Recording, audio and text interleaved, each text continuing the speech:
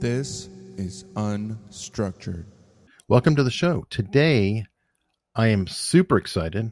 I have a guest who I've been a fan of for many years. I may be geeking out a little bit because I've had her voice in my head for probably 100 hours throughout time.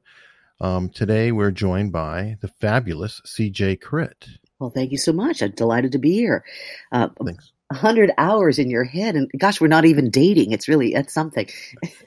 Well, CJ is an audiobook narrator, and one of the series she narrated was by Margaret Maron about Judge Deborah Knott.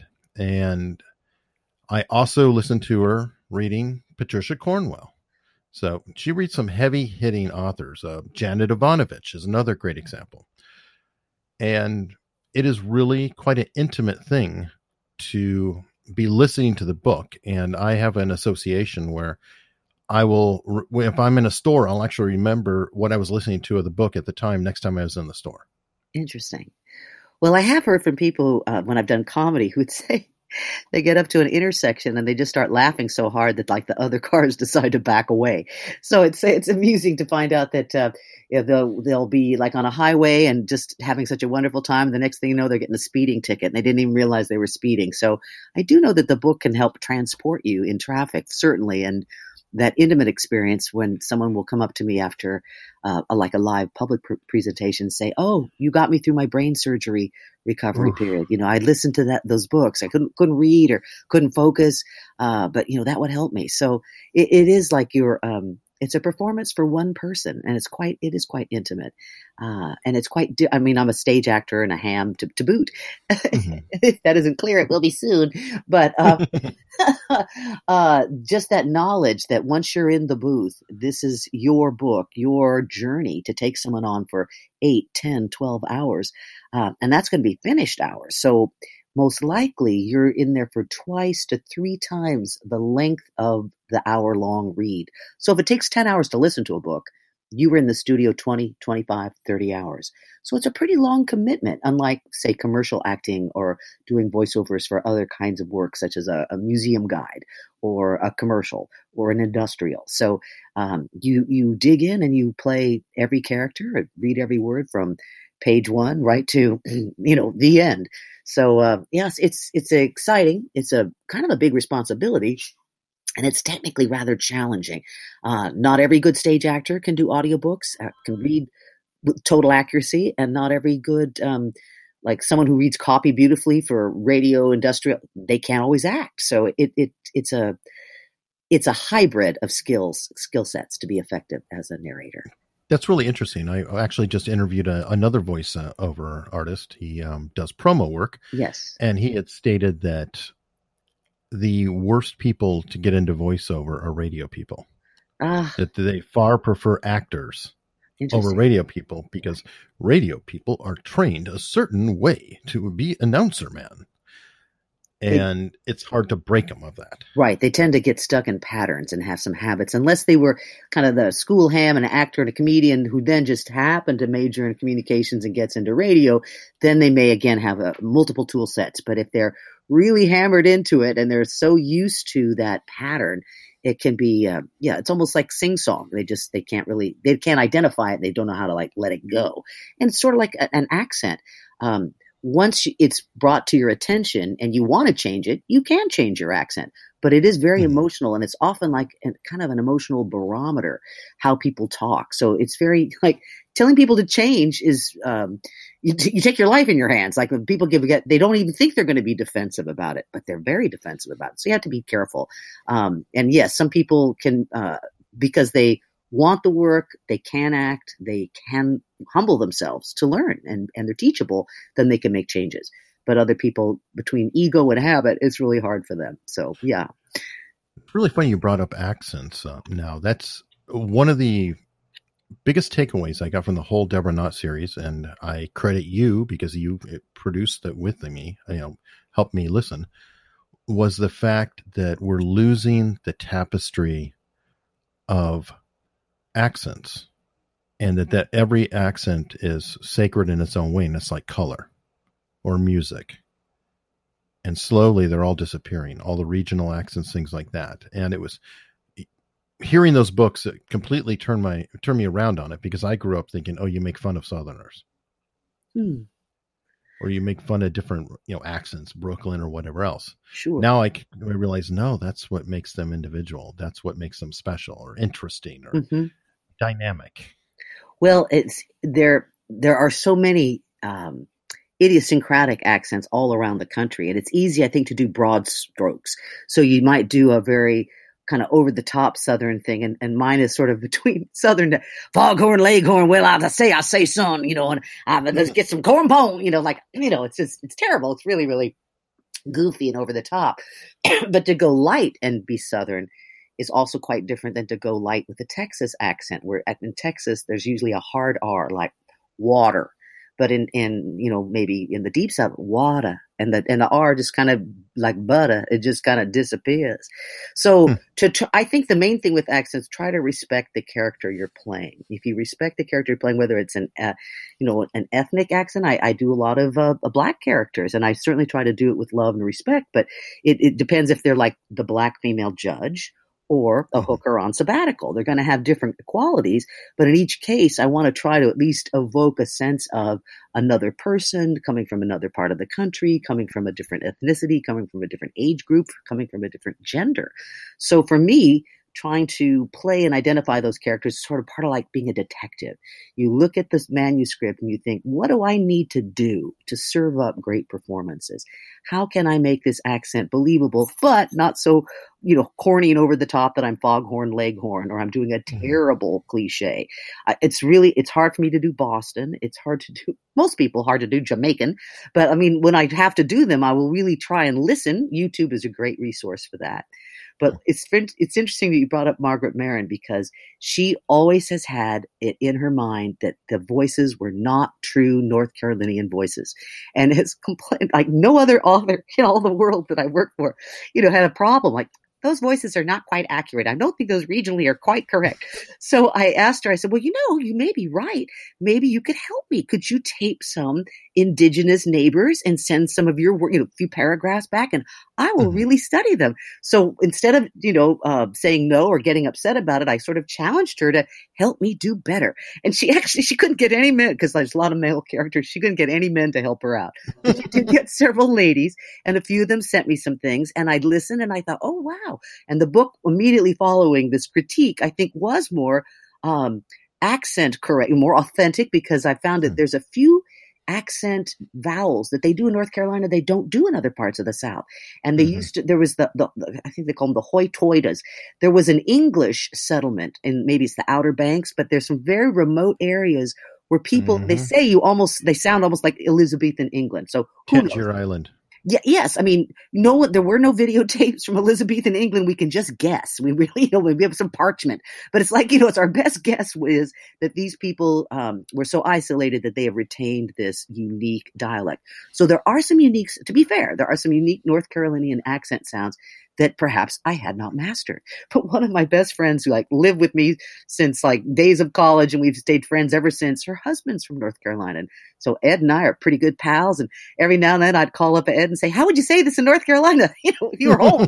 And so it's like the part of it was sort of funny, because I thought, I've actually worked pretty hard on these accents, but she just doesn't, she has decided she's come to not like them. And so sure enough, a couple more years go by, and I've done so many books for her that every now and then I would email her, hey, when's the next one coming out? And so I noticed there'd been a pause, and I was hoping that she was well and getting mature, things happen. Well, come to find out, she was waiting to kind of work on the next book. There was going to be a lot of elderly people in it. I thought, oh, good, I can do old voices. That's fun. But she had a new publisher, and part of her deal with her publisher was she wanted to do the audio. So that was a condition on I will go with you, the smaller publisher, but this time you don't pay someone else. You let me narrate my own books. So she has, I guess, done the last 2 or 3. So when the first one came out, people who weren't necessarily her personal fans and didn't really know her, I'm sure her book group was thrilled. Her neighbors were thrilled. But I saw these couple of blurbs on the internet. It's like, did CJ die? And then one person, I really like this author, but I will not listen to this book. I took it back, so people were just, it was was, I don't know. It's kind of the chickens came home to rest or something. There's a cliche that suits this, but at any rate, I find it amusing that the many people I work for, you mentioned Margaret Maron, she's written some great books, and there are some very exciting regional portraits that you don't necessarily see or hear from the furniture making area, the seashore, the huge, the real estate boom is a real thing down there. I mean, that's really big. Yeah. The pottery, so it's various indigenous industries. I know timber, furniture is big down there. There's some specialty kind of artisans. So she would often, and I'm sure she's not alone in this. If you're a writer and you're making money, maybe you go spend a few weeks in some charming place and say, that's where I'm setting my next book. And I'm writing all of stuff. Yes, exactly. Of course. I mean, honestly, you're stupid not to. Because you're making a better product. Yes. And as a taxpayer, I don't mind it. I'll fund it. Okay? Go, do good. And you're eating some better seafood. So why not? So yes, it's very, yeah. And speaking of seafood, Margaret often really rhapsodizes over the meals. Have you noticed that? She can go on about a she crab soup for a page and a half. Or a pig poke. Yeah.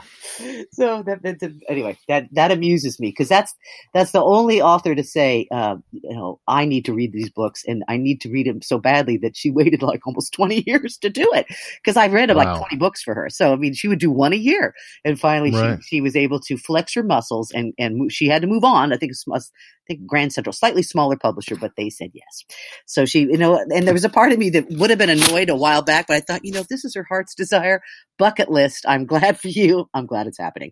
But that has not happened with other authors who sometimes get enchanted with another reader or their publisher just puts them with a different house that uses different talent. And, that's just kind of the luck of the draw. Because I have had several authors where I had a really long ride with them and then, then they're off to something else. So you just have to kind of roll with the punches and just go with it. Yeah, that's brutal. Another person who did that was Harlan Coben. I'll never forget, but he writes standalone books and he writes a Myron Bolitar series. Hint, if you're an author and you write a series and you write standalones and you're going to read your own book, how about you do a standalone? Yeah. Because it was bad. And, I wish him well and all that, but it was just, it was horrible. He had an amazing reader. Right. What a shame. What a shame. And it harmed the series. It was almost unlistenable. Well, right. It's when it's counterproductive and it hurts the book and it hurts the enjoyment and the people have the listener or the reader has a right to have expectations of professionalism, especially when the other people have been serving up some really good work. That's super frustrating. I mean, I know over time, Stephen King has done some, narrated some of his stuff. And because he's Stephen King, no one's ever going to say no to him.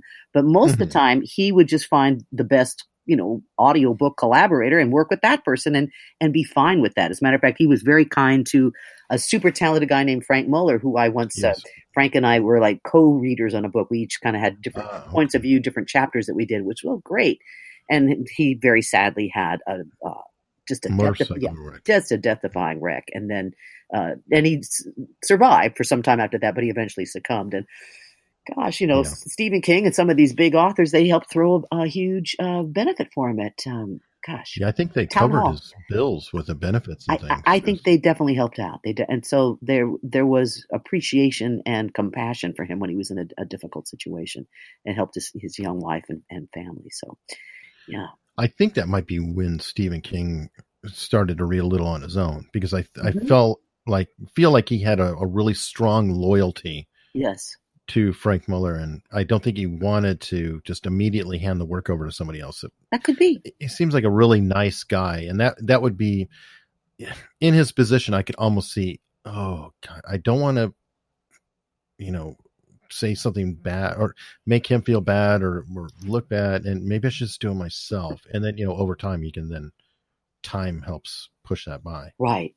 And I think he read live that night and was just a riot. So I remember thinking, wow, because I was, subscribing to, well, you're the author, just stick to authoring. But no, he was really very entertaining. And I've read a few books for Barbara Kingsolver, and people really like her. So she now, I think, reads all of her stuff. But I read 3 or 4 for her, and she was a lovely writer. And I read a couple of books for Ann Tyler. I'm sure she's just, works with a pro.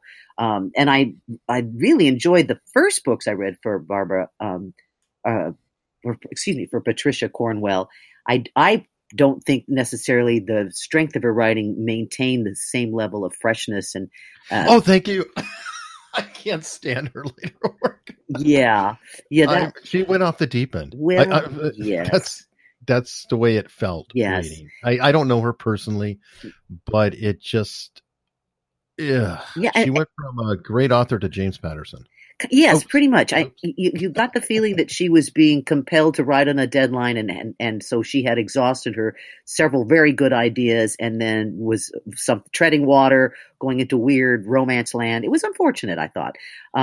Also, she's a good example of when it started out, it was super dramatic, and I don't think that the Kay Scarpetta character I'm thinking back many years now, had a boyfriend in the first, necessarily the first book, but there were attractions and sparks flying. And I think the guy that ends up at Benton Wesley, I'm sort of guessing here, but I'm pretty sure when I first started him, he kind of had a Maxwell Smart, kind of a smarty pants. I know a lot, and I have this kind of unusual cadence. It's kind of annoying, and I'm right in your face, and I'm the authority.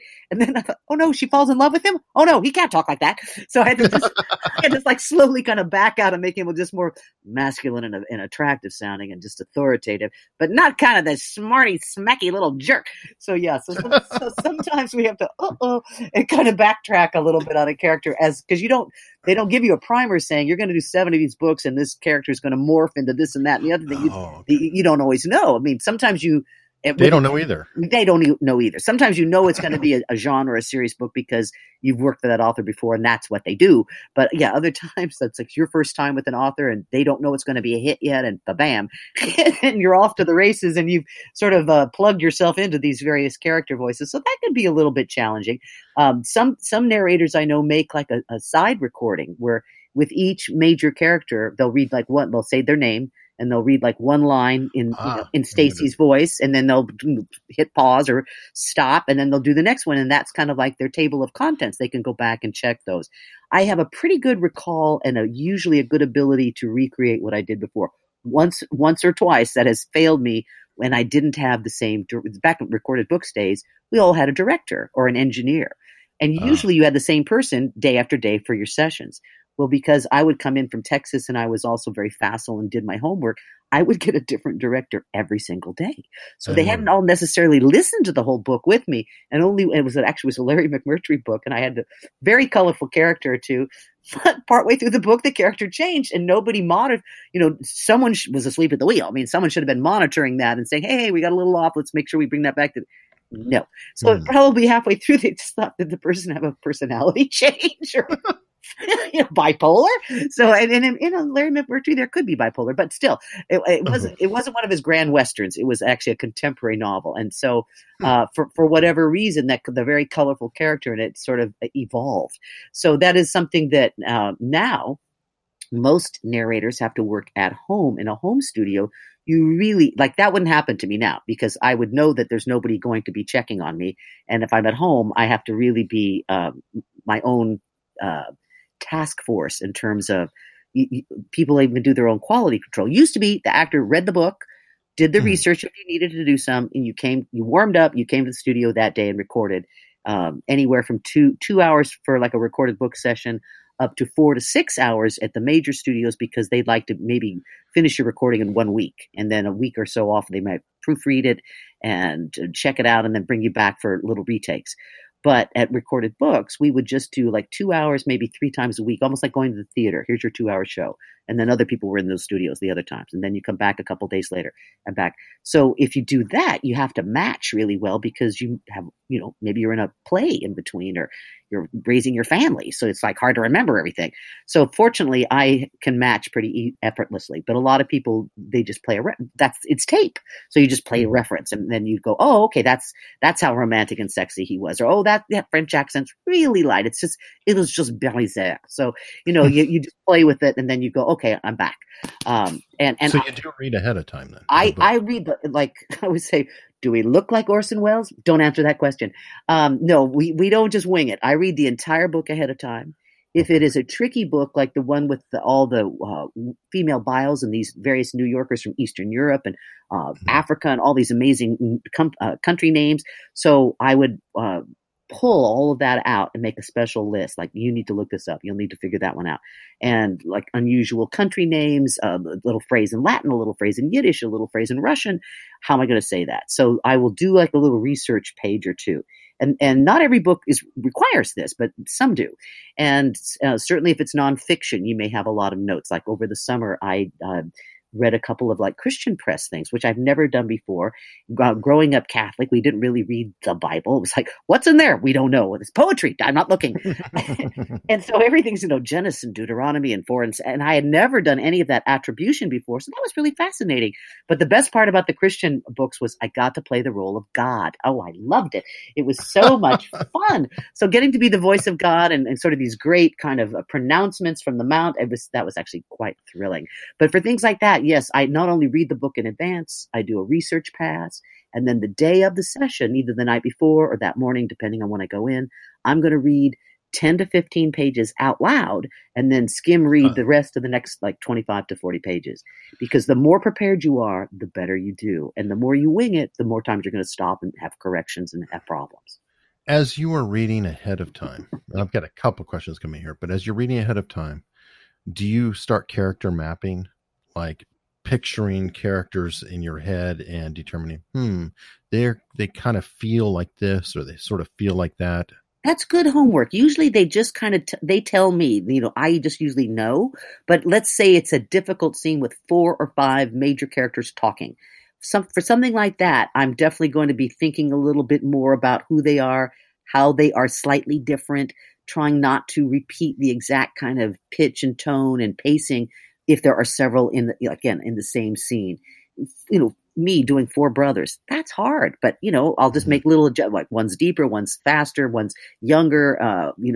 Like I won't do something really corny, like one has an obvious lisp, but certainly someone could have a way of speaking that is a little bit more thoughtful and measured. And someone else might have a really smooth and a voice that moves along with alacrity.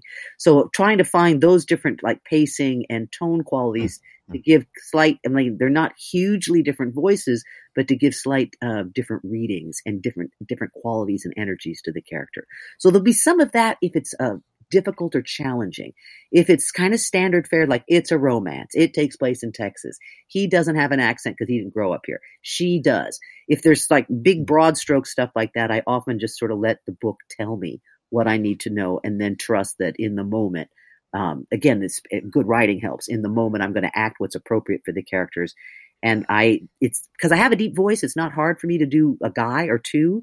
But you have great range. Oh, thank you. But it gets tricky when you have to do several in the same scene. And then, and I always, the joking thing about having done some, I call them cactus erotica, a handful of romance novels all set in Texas is that, I kind of know what the guy is going to sound like, and I kind of know what the girl's going to sound like, and you just tune them to this one's more rural, this one's more sophisticated, this one's more Texan, this one is not. And so I make those little adjustments, but I kind of, on the love-o-meter, I kind of know where they're going to register. And then the fun comes with like side characters, funny sidekicks, wacky best friends, colorful grandmas, the town drinker, those kinds of, the heart of gold waitress, those people can have a little bit more spice to their voice because it would be overpowering and irritating to hear them page after page after page. But if they're in a couple of scenes, it's fun to have somebody have a little more, not even just a little more colorful and memorable voice that might get tiresome for a long time. How is it when it's an explicit scene? That has to be interesting. Oh my goodness. It's one of the worst things to have to make, beg yourself for sex in a small enclosed space. Welcome to audiobook romance, And because usually that's what happens. It's like oh please. Oh God, I have to say this. This is so embarrassing. Yes, you do. And then you have to play the other part. So it's and you have an engineer on the other side. Only once. And that was probably the worst one too. It's just, it was horrifying. And this very nice married guy where both our ears are burning. It was just awful. The rest of the time I was always alone. And so that's just embarrassing because I'm by myself. And sometimes literally I would turn off the tape and just go, I can't believe I said that. Oh, my landing strip? No, I said that? Oh my God, his member? No. As a matter of fact, I do these spoken word things, and I used to have this one called, and it was a list of all the things that we had to say. It was like, well, it's not too R-rated. It'd be, I think Sure, go for it. I would do it with two women. And it would be like, moist thigh, moist ab, moist lips. And so one person kept saying moist, and then the other person would say different parts of that. And we would get down to buds, butt, nip, at, and said finally, and I go, these are words that I must say. These are words that I must say for money. I didn't write these words, and they're all by page 3. So it'd be like, we did this whole thing about like the kind of naughty things we had to say. And then how all the women that were listening, because I had this girlfriend that took a couple of coaching sessions with me, and she said, oh, you're very popular in my quilting beat. Like, so people like to get that quilt and sew, and then they just put their little headphones on and they're all listening to this erotic audio material, and they're all like, la, la, la, la, like sewing along, and like, oh my gosh. So I just imagine their little earbuds melting, while they're quilting along like daisies and mushrooms, and I'm just saying the most graphic things imaginable. So yeah, that stuff's pretty embarrassing, I have to say. And I know in the world of, they have, it used to be you had an agent, you submitted a tape, you tried to get into the audio publishers, and some said yes, and most of them didn't ever listen to your tape. I mean, you could be great, but if people won't listen to your work, then you just can't get the door to open. That's super hard for a lot of people. Well, now there's more of a level playing field and an open door, and the open door is called ACX. Yes, the Audition Creation Exchange, or Audiobook Creation Exchange. And well, it is sort of an audition exchange because it does create opportunity. So people who just have, chutzpah and a home studio can start putting their work up there, and they may or may not get offers, but they don't have to go to New York City or Los Angeles. They don't have to be connected to a major studio. They don't have to have an agent, and they don't have to belong to the union, and they don't have to have professional credentials. If they have a good voice and guts, they can get out there and be competitive. So now that I'm teaching, I have a lot of students who have been getting these ACX titles. And what excites me is, well, okay, yes, in many cases they're working for free, and you wouldn't think that's so great. But it's sort of like, instead of taking 30 classes, they do 1 or 2 books, and it's sort of like a free apprenticeship. They learn they learn how to do it. They get a nice notch on their resume belt. If they're any good, by the time they've done 8 or 10 hours in the studio, they got better. And 2 or 3 of them now have gone from the just doing it to get it done to now having good enough work to being offered so much per hour. And then they're parlaying the freebies into better titles and work that pays. And in a couple of cases, they were so smart. They said, it's a stupid little textbook or a workbook. It only is a half an hour long, but it's been required to download by somebody's course. And so now they're actually they did it for free, but now they're making money. So some of them have cleverly parlayed these little, like, I'll practice on this, I'll practice on that, and they're making money from it. So that really thrills me with my students. And some of them are doing it, have no acting experience. They have a good voice, and they're good at, like, how stressed out I got doing the tech thing. I had to lay down for 5 minutes. But I mean, they're good at that. So 2 or 3 come from IT. Well, I worked in IT, and I did all the announcements at work, and everyone told me my voice is great. And I'm like, well, people say that to a lot of people, but you actually want to do it. You're taking a class. You have the equipment. You're not intimidated by the technical aspects, and you love to read. You have several ingredients of potential success. And so if they're any good and they're willing to do the work, they start getting books. And now that some people do not have storytelling skills. They can hear it. They know when it's good. They have pleasant speaking voices. They start reading. They just sound like a stick talking. It's just, bless their hearts. And they'll come to several classes. Now, usually they don't keep coming if they're not, they can feel I'm getting better, and they keep coming, and they really do improve. But the ones that are kind of good or had lovely voices, they go bang, bang, bang. And in 2 or 3 classes, they're ready to work. It's not every student, but what I find is about 3 out of 5 that come to me are going to end up working professionally. And there's like 2, one's going to try and it's not very good, but it's going to try. And one just is going to peel away because this is not for them. But 3 out of 5 are going to be, you're good enough. You can work. And so I'm very excited to be able to encourage them and not unrealistically, because they're actually getting results.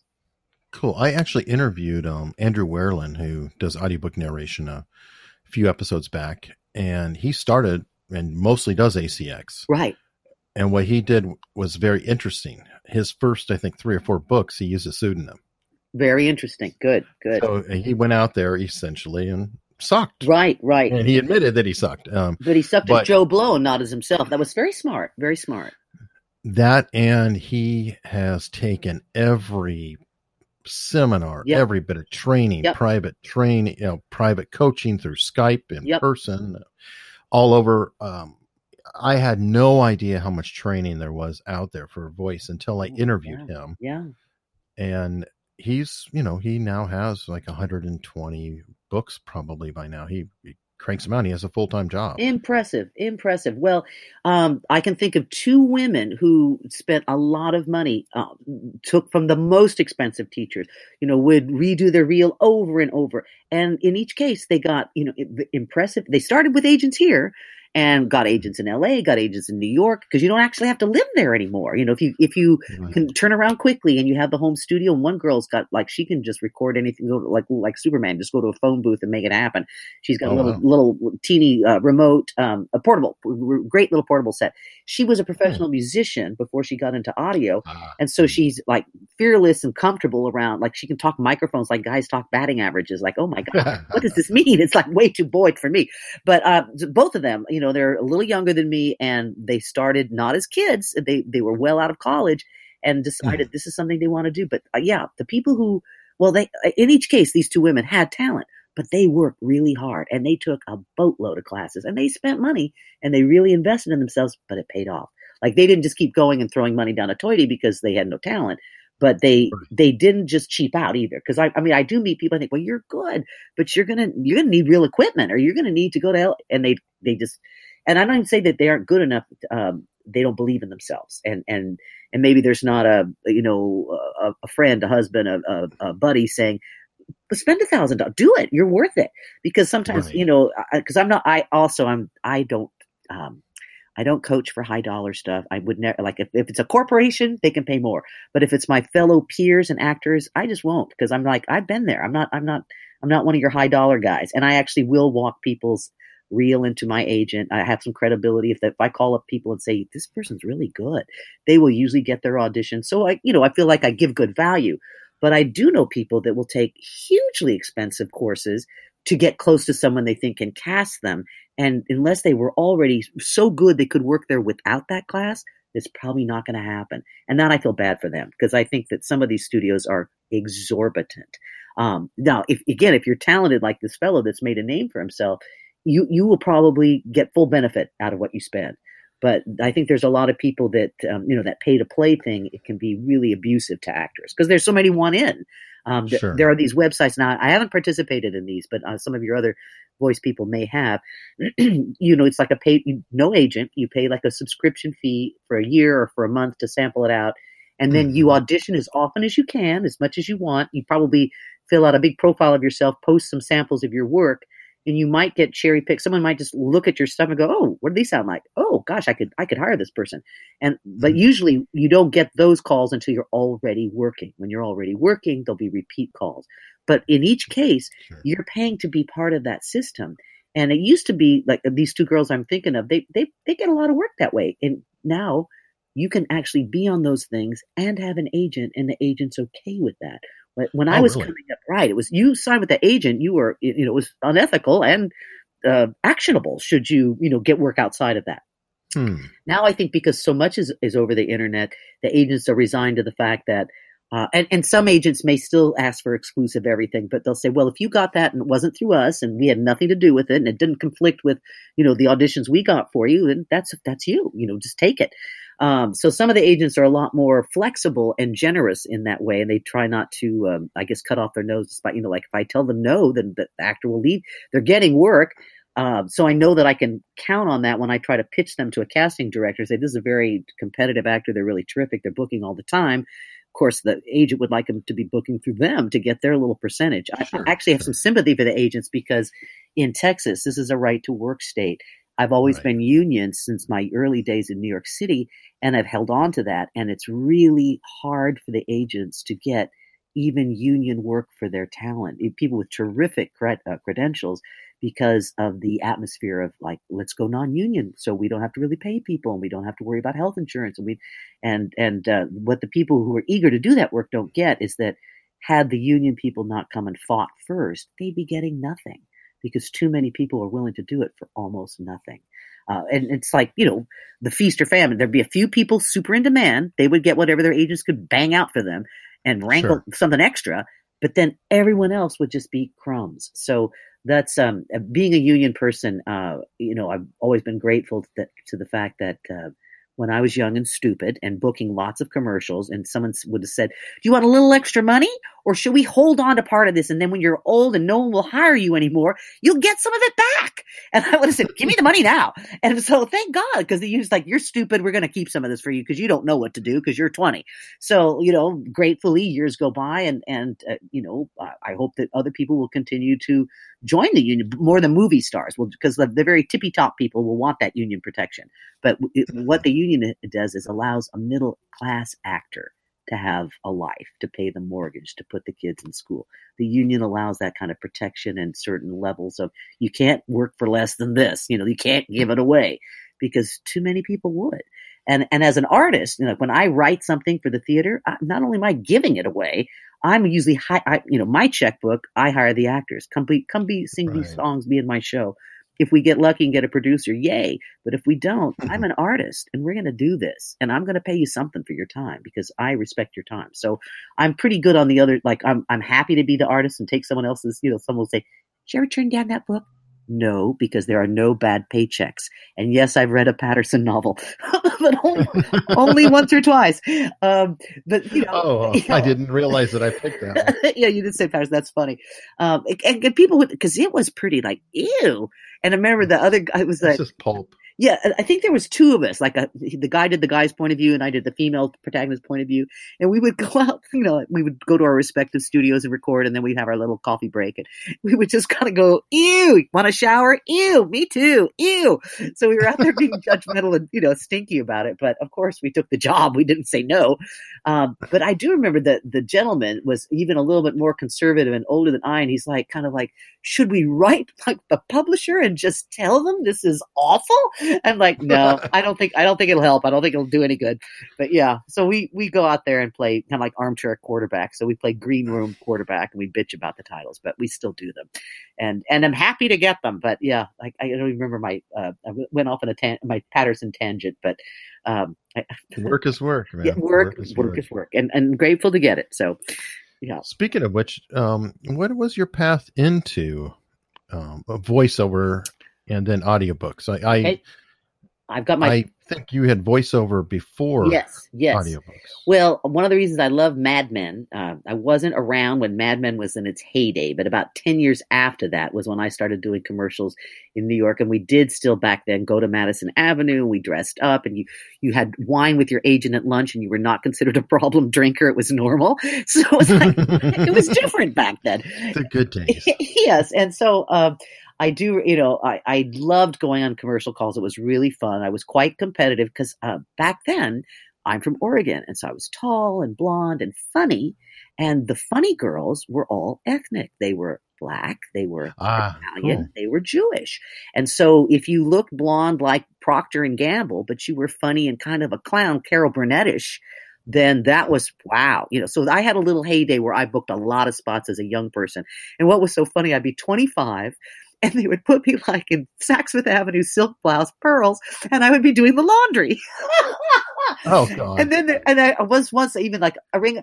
you're a ring around the collar, Mom. And there was two kids. One of the kids was supposed to, Dirty Mom was a cute little brunette from Connecticut. I still remember her. And I'm Clean Mom, the tall blonde from Oregon. Of course. And so she, in real life, I'm probably 26 and she's probably 30. So she's, the supposed to be the mother of a 14-year-old boy. Well, she probably didn't have a child at 16.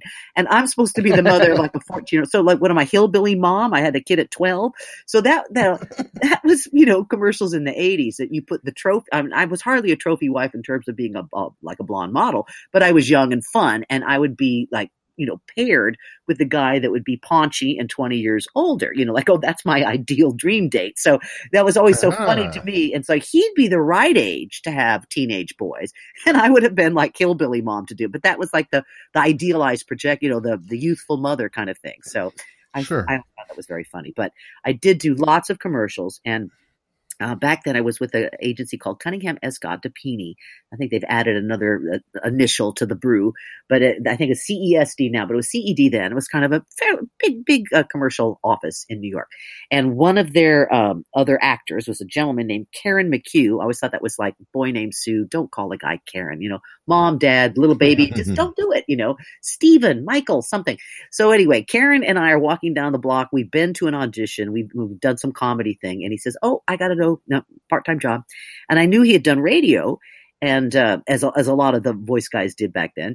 And so I assumed that's what he was doing. He said, oh, no, this is like audiobooks. Oh, really? And I thought, like, for the blind? Oh, no, it's for sighted people. It's just like a books on tapes. I had no idea really what this was other than like the Library of Congress.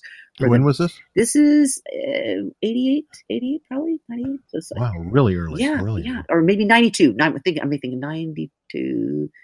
Okay, I'm going to say 92. So back like about 92. Yes, it is right. It's 92. So he explains what he's doing. And then I remember saying, well, gosh, that sounds kind of cool, but they probably, never use women. Oh, no, there's a lot of women writers, a lot of women narrate. Oh, well, but probably they'll have everybody they need. They never see any new people. Oh, no, they do. They see new people all the time. Use my name. So I called up. I said, I'm a friend of Karen McHugh. We have the same agent. I'm a union member. We're working on these auditions for commercials. Is there something? Could I ever audition for you? So they actually let me come up and audition, and they played that tape for Linda Barnes, a Boston-based author who had a mystery series starring Carlotta Carlisle, a 6'2" redheaded cab driver, private detective, volleyball player. So Okay. I remember they told me they set up about 6 tapes, and Linda Barnes picked me, thankfully, and she just said, I don't know who CJ Crit is, but when I heard that voice, that was my 6'2" Carlotta. So she was my first entry, thankfully. And not too long after that, I remember after I first auditioned and sent my little thank you note, because we did things like that back then, snail mail, Sure. and they were, pleased to meet me, and we all laughed and had a good time. But that author is the one that made the difference, because many times they don't let the author pick. It's just there's a in-house casting director, and she's like the matchmaker. She or he, but frequently is a she, matches the talent to the book, and that's all. The author doesn't get any input; they just get a check. Some authors, like I will give you my rights, but I get some kind of casting input.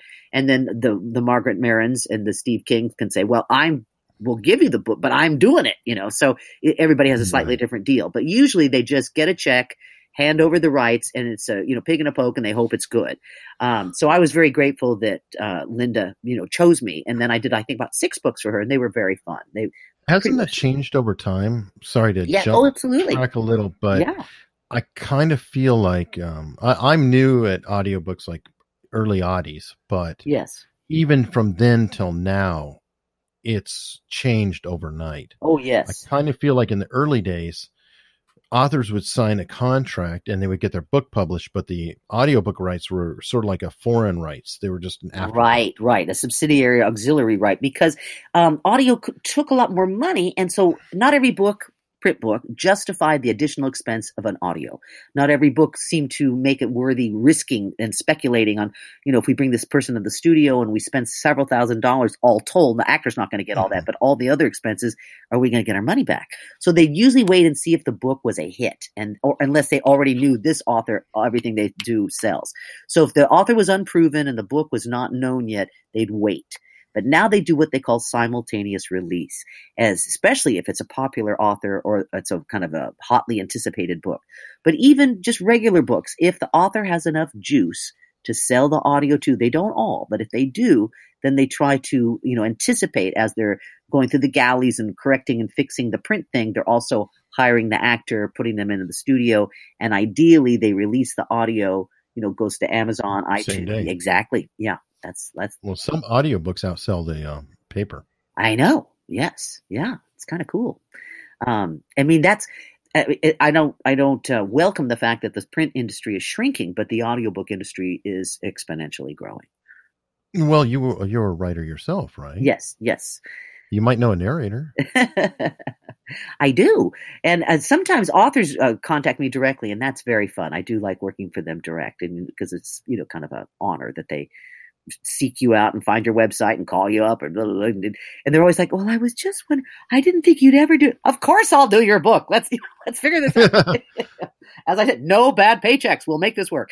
But no, that's actually very fun. And just today, I don't get to do very many children's, I've done the audio, Texas erotica, and that's fine. There you go. I've paid my dues with that. I do enjoy doing kids' books. From cradle to bed. I'm sorry. Yes, womb to tomb. So I did get to do a really cute kids' book today called "If You Want to Take a Piano to the Beach, Don't." And the same author also wrote, "If you want to take an alligator to school, don't." And so it's very cute. She's a great illustrator, and it's just all the whimsical things, of course, that piano doesn't belong at the beach and getting pooped on by seagulls and floating away. And so that was very fun. Not a lot of copy, but I actually suggested to the audiobook producer, I said, could we, after we finish doing the copy, do a second track of just wild lines? For instance, the little child's pushing a piano, like, ugh, ugh. And he said, sure. So I sent him all that to see if he to make it more like a little, almost like a film score under it. You know what would be awesome is you could do a YouTube thing where, the page you're reading out loud and doing all your tracks. Yes, that would actually be ideal for the environment. That is very cute. I think of course the people that hired me have to monetize this. So I think doing something like that on YouTube as a sample would be adorable as a way to entice people to come, go to the library and check out the book, because their group is called Library Ideas. So the end user doesn't pay. They're a library patron, but then they sell a product to the library. And to be fair, they do this little neat, the books are hardback, so they're firm and fairly sturdy for little children to, whip around.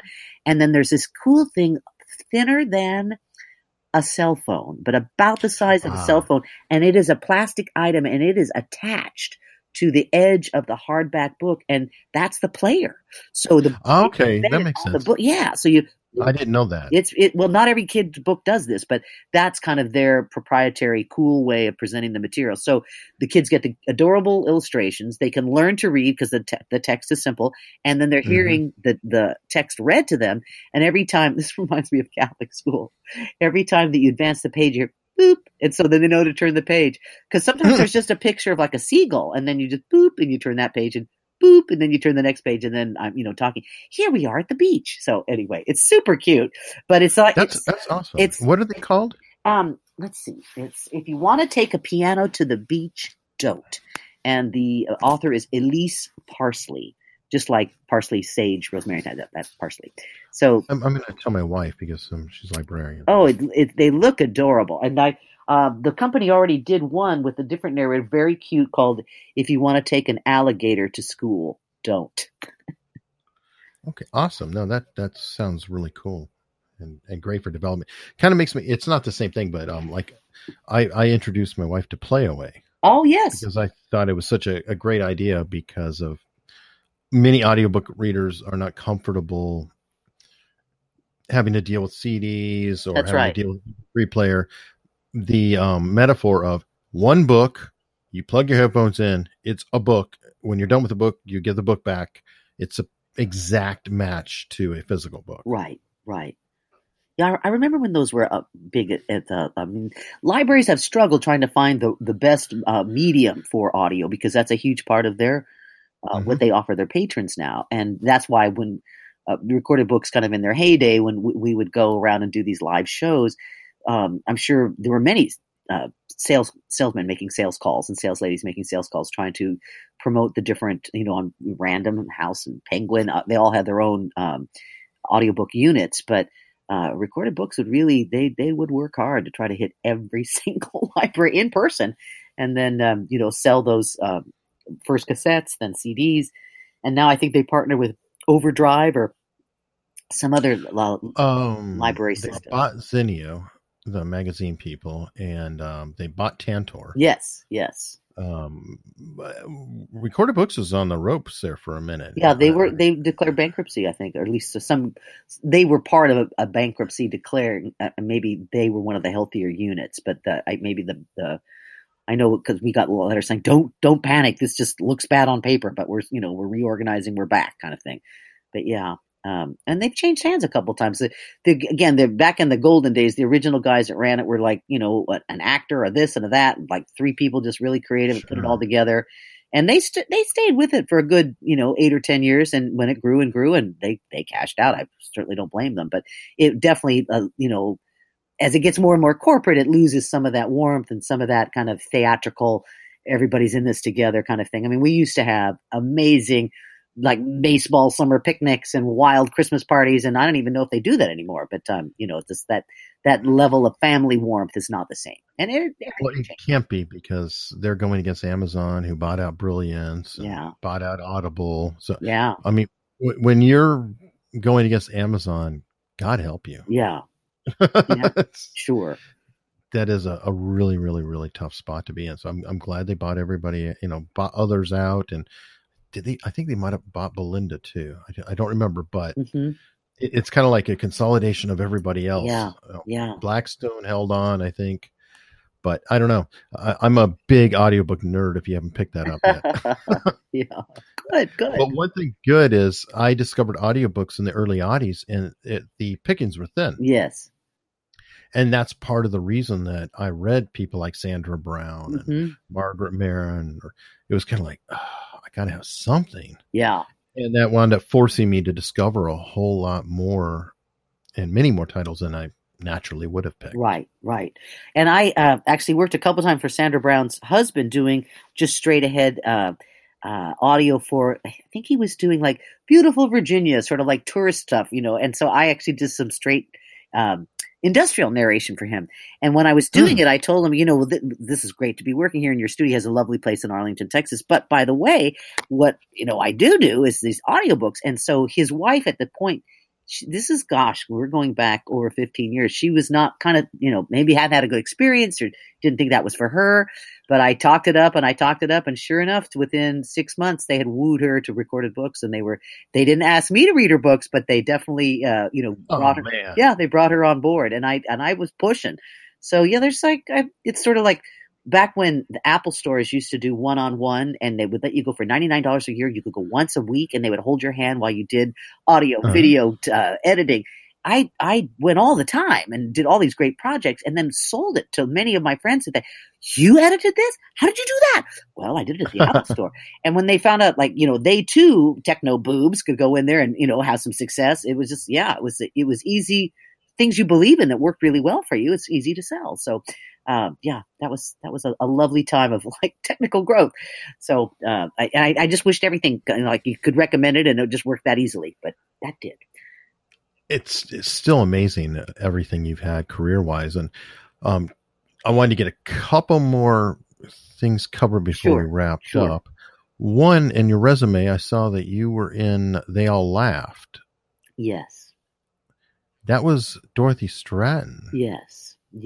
And she was murdered. Did you come across her at all, or? She was just on set looking gorgeous, but we didn't have any interaction with her. We were just kind of part of the big masses there. It was like a big, it's like, I was in a Woody Allen film where I was on set with the principals, but for They All Laughed, it was just like I was with a sea of others, and so she would never notice me, or we didn't bump into each other at the Honey Wagon having a coffee. Sometimes you do, kind of interact with people. Sure. But, yeah. That was a sad time. It was a sad time. I do remember, if anything, that as a comment on the times, because there was a big, huge kind of circus-like zooey crowd there. it was not the most well managed set, and a sense of things being a little out of control, a little chaotic, kind of the disco times. That was in the air. I think I had to something I wasn't very good at, like skating or something, and I just kind of had to fake it and hold on, act like I knew what I could. People were dancing and twirling around, like, I can't do that on skates. So I just remember, and that could have just been my lack of physical confidence doing it, but I do remember thinking that this is not a particularly warm or happy or safe place. It was just a little bit, chaos was in the air, and it was not particularly comfortable. And porn stars, so yeah. Well, they're probably, psychically there might have been a little darkness there, something that was not very good. Yeah. Wow. And one more, I came by it on Vimeo and I was like, what? Huh? Sam Kinison? Oh, my Sam Kinison story. Oh my God, you saw that on Vimeo. Okay. Well, that's a true story. I was years ago, I met my husband when he was a bartender at the Improv in New York City. So I always had like a soft spot for the improvs. And so the Improv out in California was a bigger deal because Bud, who was Mr. Improv when he and his wife split, she continued to run the New York club, but it kind of died out. And it's not even there anymore. I don't even know that she presents comedy anywhere, but Bud went off to Mitzi. Right? Yes. Well, Mitzi's a comedy store. Ginger Friedman. So Bud's wife, who was always a New Yorker, stayed in New York. Bud went out to California and had much more successful the Improv on Melrose, I believe. And so then this is like going back, Sam Kinison is still alive, but just really a few weeks before he died, I was in there eating food and I was by myself, and he walks down the steps from like on the upper sort of semi-VIP room from above. And there's literally, it's a working girl on either arm, and she's got, wearing a boa and glitter, and just like, this is not just a cute girl at the comedy club. And he is like King Doodah, and all the guys just get, oh, Sam. So like everybody kind of gets up to make way for him, or even if he doesn't come by them, but they want to stand up and be acknowledged, and maybe he'll stop by their table. He's doing TV special. He's a big deal. So I'm just minding my business, eating my little salad, and I, maybe because I don't look up and I don't act like he's anything special, I do look up for a second because everyone's kind of like, the room is shifted and the energy, everyone stood up. And this person looks at me, not particularly attracted, the girl on either arm, and he does this tongue in the little cannoli shape. The tongue comes out like a little canoe, and it's like, then he sort of quirks it into this shape. And I just remember thinking, ew, shower, ew. And so I just would real surreptitiously, I look behind me, I think, well, maybe there's a girl behind me, somebody knows. I thought, oh no, there's no one behind me. Oh my God, that look was for me. So I just remember thinking how, can I act like I didn't really, like, he knows that I saw him because I saw him. But anyway, I have to go blank. So I just go blank, kind of poker face. He moves on to people who are then giving him attention. But I remember thinking about it because a few weeks later, I'm now leaving Los Angeles, and he has just passed away, like within a week or two, just had that accident by the side of the road. And that there was a lot of press on, he had turned over a new leaf, and he, sounds rude to say he found God, but something sort of profound like that. And like the Sam that we know of, coke sniffing, bad behavior Sam, no, he was the new guy, and isn't it tragic this happened?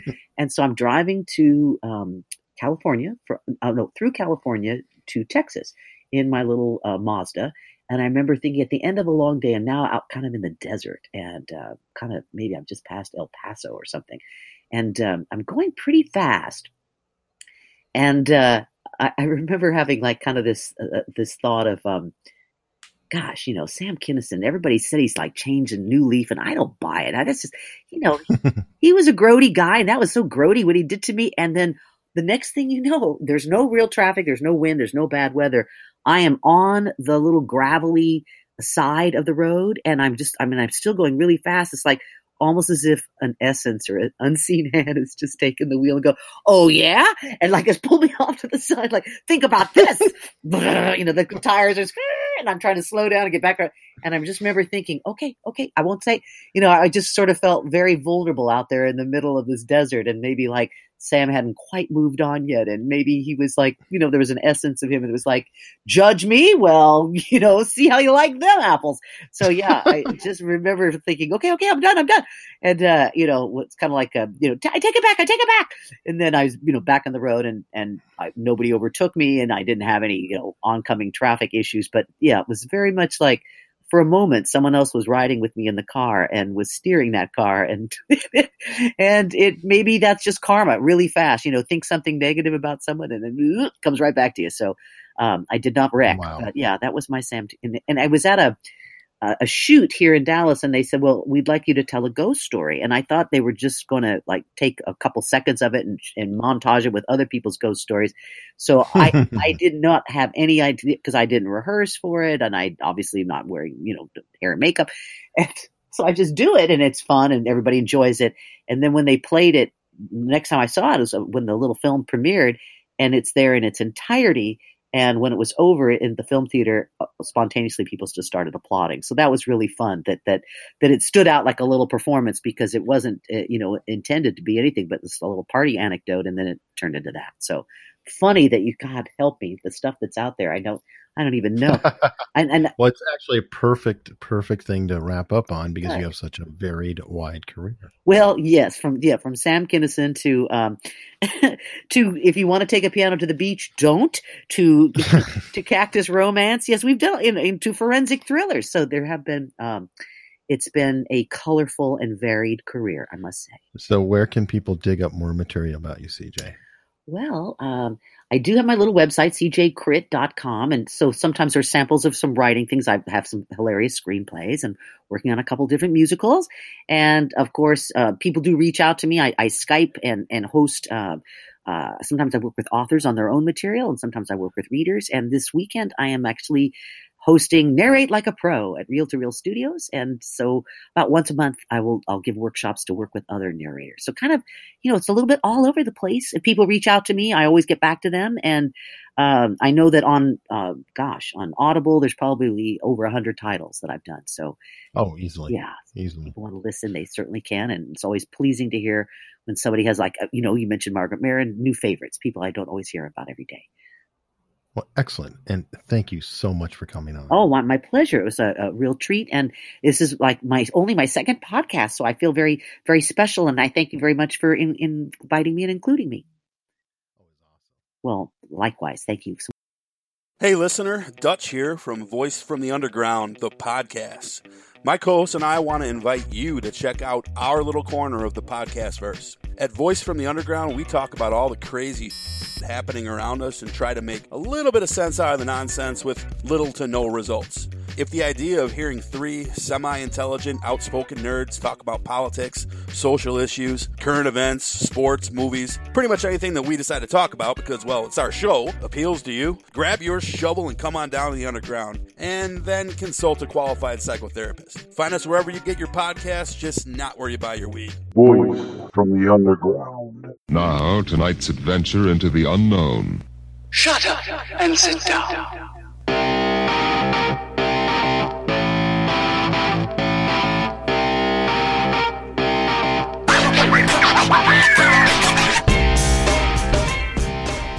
Hey, it's Sarge and Frenzy from the Sarge Approved Podcast.